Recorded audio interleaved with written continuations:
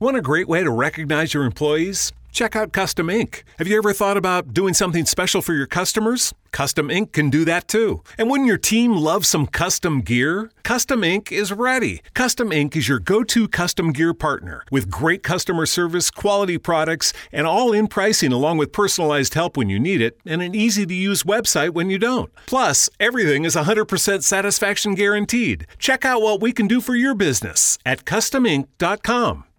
Ciao a tutti, benvenuti a Giochi da ragazze, un podcast presentato da Venti in collaborazione con Buddy Bank, powered by Unicredit.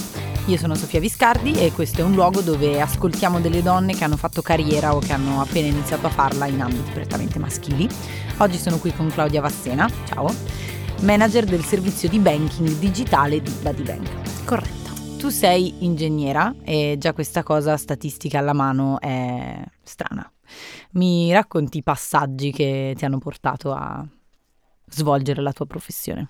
Devo dire che io sono stata fortunata, nel senso ho scelto ingegneria perché era quello che volevo fare. Devo essere sincera, già in terza superiore sapevo di voler fare ingegneria. Ammetto, allora era ingegneria chimica, poi ho scelto sul gestionale.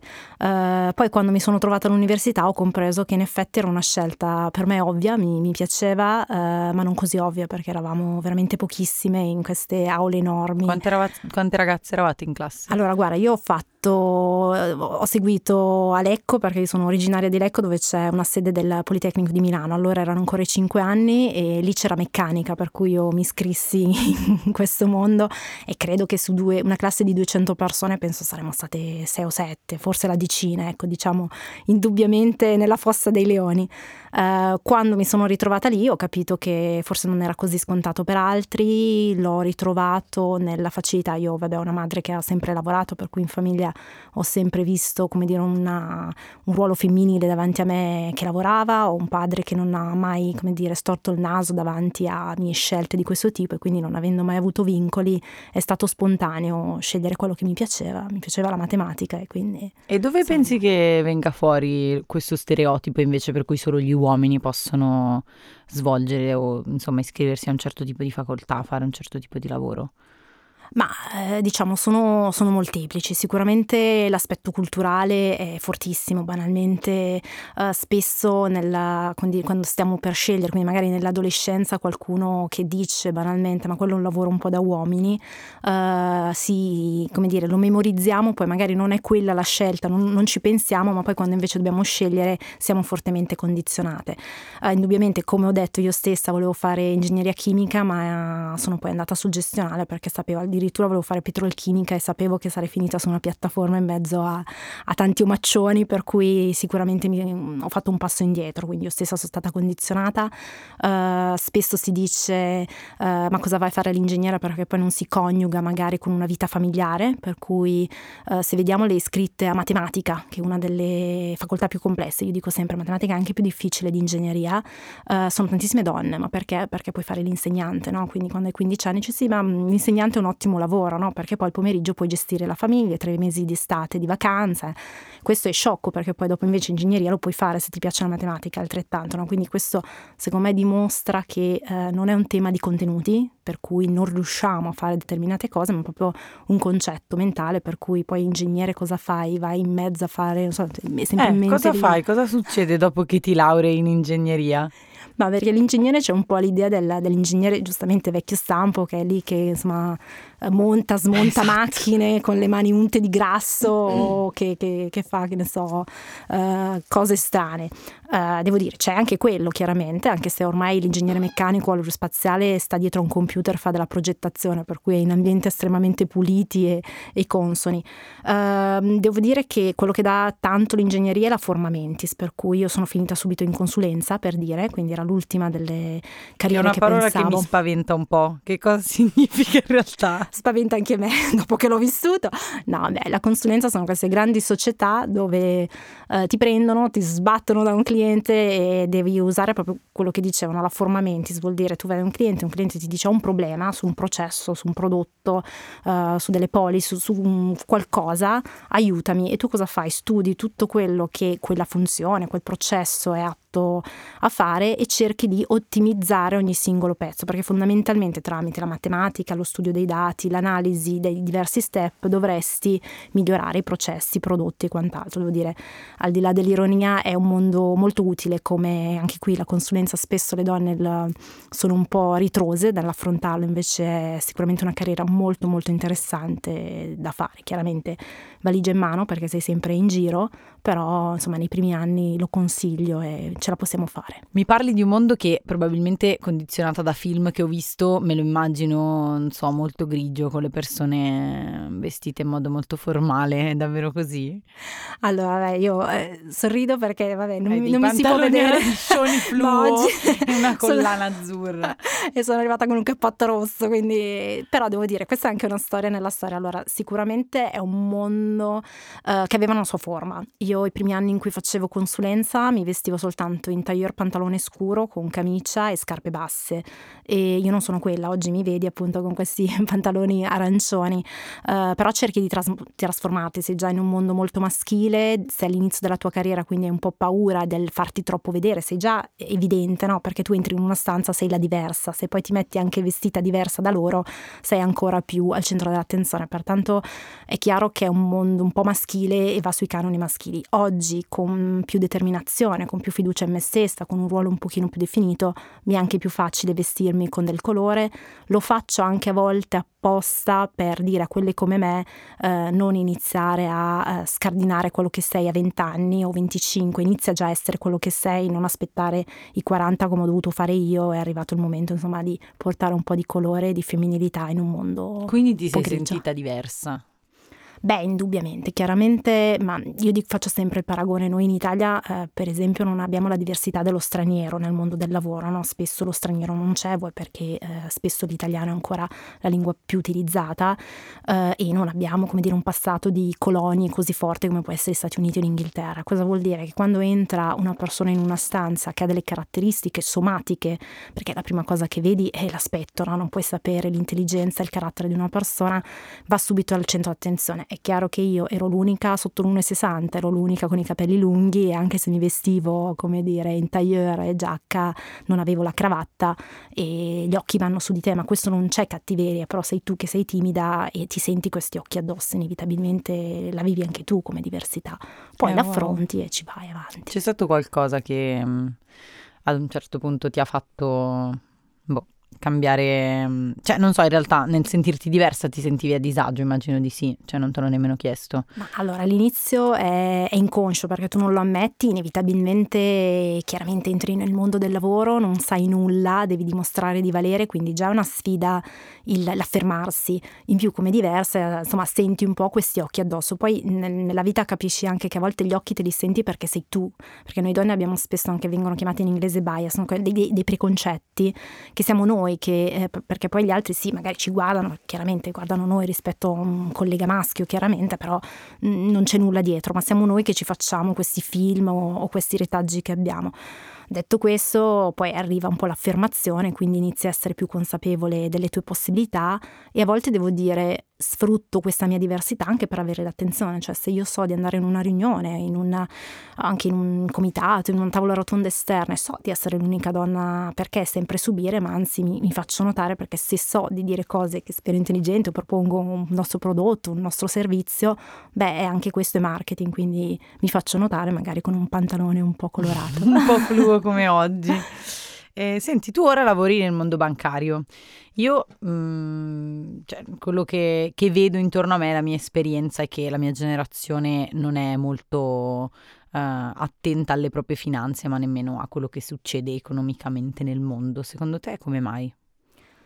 Anche qui è un retaggio culturale. Indubbiamente l'Italia paga molto. Gli ultimi dati dell'Ocse sono chiari rispetto ai paesi stranieri. Noi siamo mediamente, raggiungiamo livelli di scolarizzazione finanziaria inferiori rispetto ad altri paesi europei, e non afferisco soltanto ai paesi nordici tipicamente più avanzati, ma anche a paesi che economicamente stanno peggio di noi. Quindi c'è un tema culturale. Chiaramente l'Italia è sempre più volta all'umanesimo rispetto a quella che è la finanza o il pragmatismo dei paesi anglosassoni, e questa è la parte forse positiva, perché magari conosciamo il latino e un po' meno che cos'è un tasso di interesse, però è sempre cultura.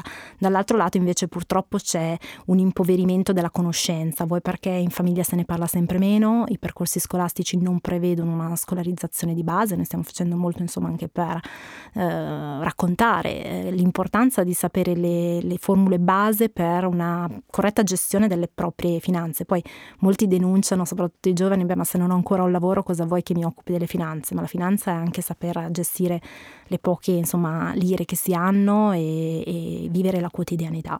Questo è insomma un po' una nostra mancanza. Tu sei manager di Buddy Bank, si dice. Vabbè, lavoro in un team favoloso che si chiama Buddy Bank. Perfetto, che è un servizio di banking che è rivolto per lo più ai più giovani. Quante donne dati alla mano utilizzano questo tipo di servizio? Qui confermo i dati, è un servizio che ha raccolto molto interesse tra i 18 e i 35 e abbiamo un 70% uomini e un 30% donne. Devo dire, poi quando le donne sottoscrivono sono tra le più, fedeli, per cui poi apprezzano il servizio, anche perché noi abbiamo questa chat 24/7, per cui quello che noto tanto nella parte femminile è che non c'è ritrosia nel chiedere, quindi se io non so una cosa sulla carta o banalmente su un tasso di interesse, qualsiasi cosa, loro chattano, noi rispondiamo e avuta la conoscenza sono soddisfatti. L'uomo magari è un po' più ritroso perché non vuol far vedere di non sapere che cos'è quello, però sono ancora poche, quindi sì fedeli, però insomma stiamo cercando di convincere, anche perché è un conto gratuito, quello che dico spesso non è tanto... È vero, io ho un prodotto, però che sia io, che sia un altro prodotto sul mercato, ma ragazzi fatevi un conto corrente perché è la base insomma per il vostro futuro. E più in generale, oltre al vostro servizio, quante donne gestiscono le proprie finanze oggi?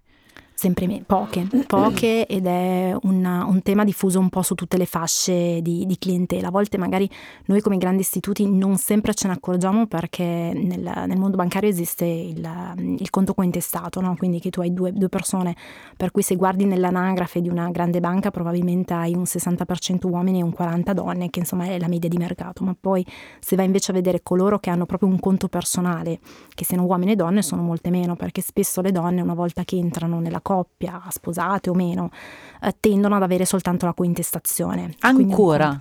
Come ti spieghi questo numero ancora? Allora, molteplici. Da un lato magari come famiglia uno dice vabbè, più comodo avere un unico conto, no? Quindi magari subentra il pragmatismo del momento e quindi uno dice teniamone uno in due. Poi la cosa un po' singolare è che teniamone uno in due, poi spesso magari l'uomo il suo lo tiene e tiene la cointestazione. Al di là di questa battuta, sì, un po' il pragmatismo, un po' perché magari molte donne non hanno ancora un lavoro, perché magari scelgono di fare le casalinghe e banalmente non avendo una contribuzione economica, sebbene il loro tempo è una contribuzione economica eccezionale, sulla parte bancaria, visto che prevale un po' la parte economica, dicono beh, ma è inutile che io abbia il mio conto, siccome non ho uno stipendio teniamone uno in due, quando invece il tempo che una dedica in famiglia è economicamente di un valore inestimabile, no? E quindi questo non viene remunerato diciamo nella coppia, si pensa a quello, piuttosto che spesso oggi le donne hanno uno stipendio mediamente inferiore a quello dell'uomo, perché magari scelgono anche di fare il part time, e ancora una volta quindi quando si tratta di dire teniamo un conto incostato dice vabbè, ma siccome lui contribuisce di più teniamo quello che è colui che contribuisce di più. Ecco, questi sono n fattori per cui tendiamo a fare un passo indietro. E le persone non ci vedono, ti sto guardando con una faccia da pesce perché non mi immaginavo un dato così oggi, perché cioè, mi sembra di essere appena uscita da una bolla che è scoppiata. Io vabbè, poi sono forse un caso diciamo non relatable, però avendo iniziato a lavorare anche che ero molto piccola, ho un conto da tantissimi anni e di nuovo essendo cresciuta in una famiglia non convenzionale, nel senso di amore canonico classico, e che mi ha insegnato un sacco di cose, in realtà non riuscirei mai ad immaginare, cioè non riuscirei mai a immaginare di condividere il conto con un'altra persona, nemmeno, cioè non so, mi sembra assurdo, però effettivamente non avevo mai pensato a questa cosa. Dici perché è importantissimo che invece le donne si aprano un conto corrente e più in generale gestiscano le loro finanze autonomamente? allora Ma è cambiato questo, cioè sta cambiando in positivo? Ti do dei dati che non sono il percepito nostro, ma veramente dei dati di una survey recente fatta nell'ottobre 2020, quindi veramente recentissima. Oltre il 56% delle studentesse universitarie utilizza ancora il contante per le spese quotidiane rispetto al 23% dei maschi, quindi il doppio. Quasi una studentessa su due, 50%, non sa cosa sia la previdenza integrativa, mentre nel caso dei maschi è solo il 25%. E così ci sono tantissime altre caratteristiche, quindi non è solo un percepito nostro, ma davvero è il mercato in tal senso. Da un lato c'è un disinteresse, no? Il primo dato che ho detto, tendenzialmente le donne usano di più il contante, che non è una recriminazione, voglio dire, io sono una sostenitrice della moneta elettronica per varie ragioni, anche in tema di sicurezza, ma l'importante è avere, il tema è l'indipendenza economica, è una delle basi anche per la propria indipendenza mentale. Questo non vuol dire che non si possa amare una persona e costruire una famiglia e avere una relazione di coppia favolosa, ma è importante avere sia la cointestazione per la gestione della vita quotidiana, perché è chiaro che è molto più facile, no? Tutte le spese vanno lì, non bisogna dividere ogni giorno, tu devi questo e tu quell'altro, però avere una propria indipendenza, soprattutto perché poi a volte la vita, piuttosto che le relazioni si chiudono, non aver mai pensato a questo ti pone in un momento già di difficoltà magari psicologica anche a dover affrontare le difficoltà economiche, e quello basta così poco per affrontare sin da ragazze e essere pronte poi se succederà, poi nessuno se lo augura, però è importante. E per quanto riguarda, cioè ti ho chiesto se le cose sono cambiate rispetto alle donne che si interessano alle proprie finanze, ma invece rispetto a le donne che scelgono all'università le materie scientifiche o che cominciano a lavorare in ambienti che sono prettamente maschili, secondo te rispetto a quando hai iniziato tu le cose stanno cambiando? Assolutamente sì, devo dire, io vedo anche nell'azienda in cui sono, devo dire, le grandi aziende spesso sono un po' precorrono la necessità, in primo luogo ormai è scientificamente provato, quindi ci sono fiori di test, di dati e di valutazioni, per cui laddove nelle aziende dove c'è un'equità di gestione manageriale sia di sessi ma anche diciamo in ambiti più larghi internazionali, sono quelle che poi sul mercato performano meglio, quindi la diversità è un vantaggio economico, quindi pragmaticamente non è eticamente carino ma è economicamente corretto, tant'è che grandi aziende, per esempio la mia, sta facendo dei grandi investimenti, quindi abbiamo delle sessioni banalmente di coaching, del mentoring, perché hanno capito che è necessario, le poche che c'erano, di insomma spronarle per dare un esempio, e i numeri stanno crescendo, devo dire, indubbiamente anche in Italia. È chiaro che sono cose che non puoi dall'oggi al domani, anche perché non puoi prendere una ragazza, banalmente anche io ho 40 anni, e metterla in una posizione che oggi occupa una persona magari 50 anni, cioè questi 10 anni di storia, indipendentemente dal sesso che si ha, sono cultura, conoscenza, competenze e capacità, e non c'è nulla di peggio di mettere una donna solo perché devi mettere un flag in una posizione sbagliata, perché tutti quelli che la vedranno lì sbagliare poi diranno ecco vedi, era una donna, ha sbagliato. Non è quello, è che non ero pronta, per cui sicuramente sta cambiando anche nelle materie STEM, quindi le donne ingegnere, le donne matematico, fisico e chimico ce ne sono sempre di più. È un problema, ma sono positiva. Ti consideri femminista? Beh, indubbiamente sì, nell'accezione in cui il femminismo vuole la parità. Il problema del femminismo è che spesso viene paragonato al maschilismo, ma il maschilismo è l'uomo prevale, ha qualcosa in più. Per me il femminismo per noi siamo uguali, prevale la meritocrazia, la capacità e altri fattori indipendentemente dal sesso, quindi sì, sono femminista. Prima hai detto che sei favorevole alla digitalizzazione del mondo bancario. Mi interessa sapere come mai, cioè secondo te in che modo può favorire l'esperienza dei clienti questa cosa? Ma indubbiamente una buona esperienza digitale, perché il problema del digitale è che se progettato male è un nightmare, se progettato bene è facilissimo. Io faccio l'esempio dei pagamenti digitali. Oggi noi con il cellulare, diciamo, io esco di casa, la prima cosa che controllo è se ho preso il cellulare. Non nascondo che probabilmente quando sono già seduta in ufficio guardo se ho preso il portafoglio, e a volte me lo sono dimenticato. Quindi poter avere in un cellulare tutto quello che ci serve per pagare senza avere dei contanti è una sicurezza in più. Non da ultimo, vabbè, i pagamenti digitali sono tracciati, anche in termini di sicurezza. Spesso c'è un po' la paura nella spesa digitale, invece oggi anche tutte le regole di sicurezza che stanno dietro a, per esempio, le carte bancomat piuttosto che di credito ci permettono veramente maggiore sicurezza, anche rimborso in casi particolari di frode, per cui sostengo questo perché è un avvicinamento anche all'aspetto finanziario molto forte, no? Tramite la nostra app tu puoi vedere il tuo andamento e quindi fai tutta una serie di riflessioni mentali che ti aiutano poi a proiettare: ma questo mese ce la faccio, non ce la faccio, chiedo un finanziamento, non lo chiedo. Insomma, sono domande che se tu ogni giorno apri la tua app e ti guardi due valori ti fai. Se pensi sempre al contante forse te ne accorgi soltanto quando nel portafoglio non ce l'hai o all'ATM succede qualcosa e non ti danno più il contante, per cui per questo che dico è importante essere digitali. Mi sembra sempre, parlare con te mi sembra tutto facilissimo, però in realtà quando penso di interessarmi di economia sia a livello mio personale individuale che a livello macro, è come se, non so, la mia impressione fosse che sarà un percorso difficilissimo e quindi magari non lo faccio. Secondo te ci sono degli strumenti tramite i quali noi persone molto lontane da questa cosa, no, però scherzi a parte, cioè secondo te esistono degli strumenti con i quali ci si può avvicinare all'economia?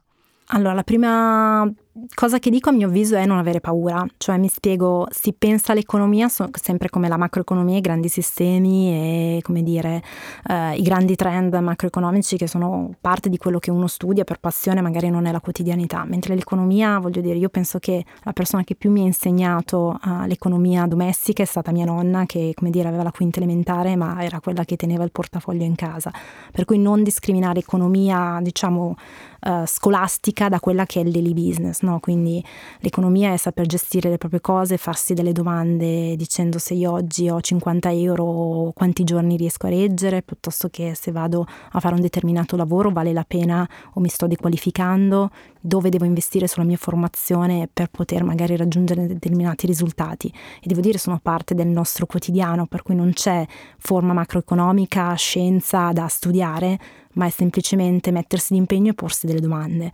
A volte noi certe domande preferiamo non farcele. Questo secondo me è la base. Volevo chiederti se hai dei consigli per delle ragazze che vogliono intraprendere una carriera analoga alla tua. Io credo la curiosità è di rimanere se stesse, cercare di scrollarsi da tutte le affermazioni che possono avere sentito attorno a sé, quindi anche suggerimenti: ma una ragazza fa questo, ma è più indicato fare quello. Scrollarsi di tutto questo e dire: ma quali sono veramente le mie passioni? Mi piace la matematica, mi piace l'economia, sono brava nella gestione del denaro, bene, quella è la mia carriera e la farò. Tenere la curiosità di guardare sempre qualche articolo, qualche video, informarsi, e poi tramite quella curiosità si trova quello che piace e continuare a persistere indipendentemente da quello che la società ti dice. Grazie mille Claudia e grazie a chi ci ha ascoltato. Ciao. Grazie a te, ciao.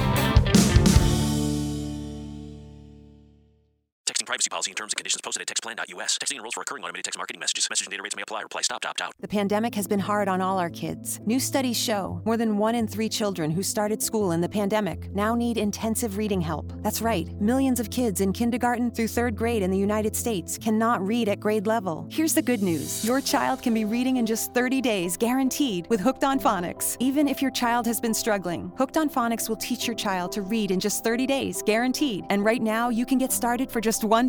Text the word GRADE to 323232 right now. Hooked on Phonics is highly effective and incredibly fun, and everything can be done right from home and in less than 20 minutes a day for more than 30 years. Hooked on Phonics has been the proven learn-to-read program that kids love to use. Text GRADE to 323232 and teach your child to read in just 30 days, guaranteed. Text GRADE to 323232 right now and get started for just $1. Text GRADE to 323232 now. Text GRADE to 323232.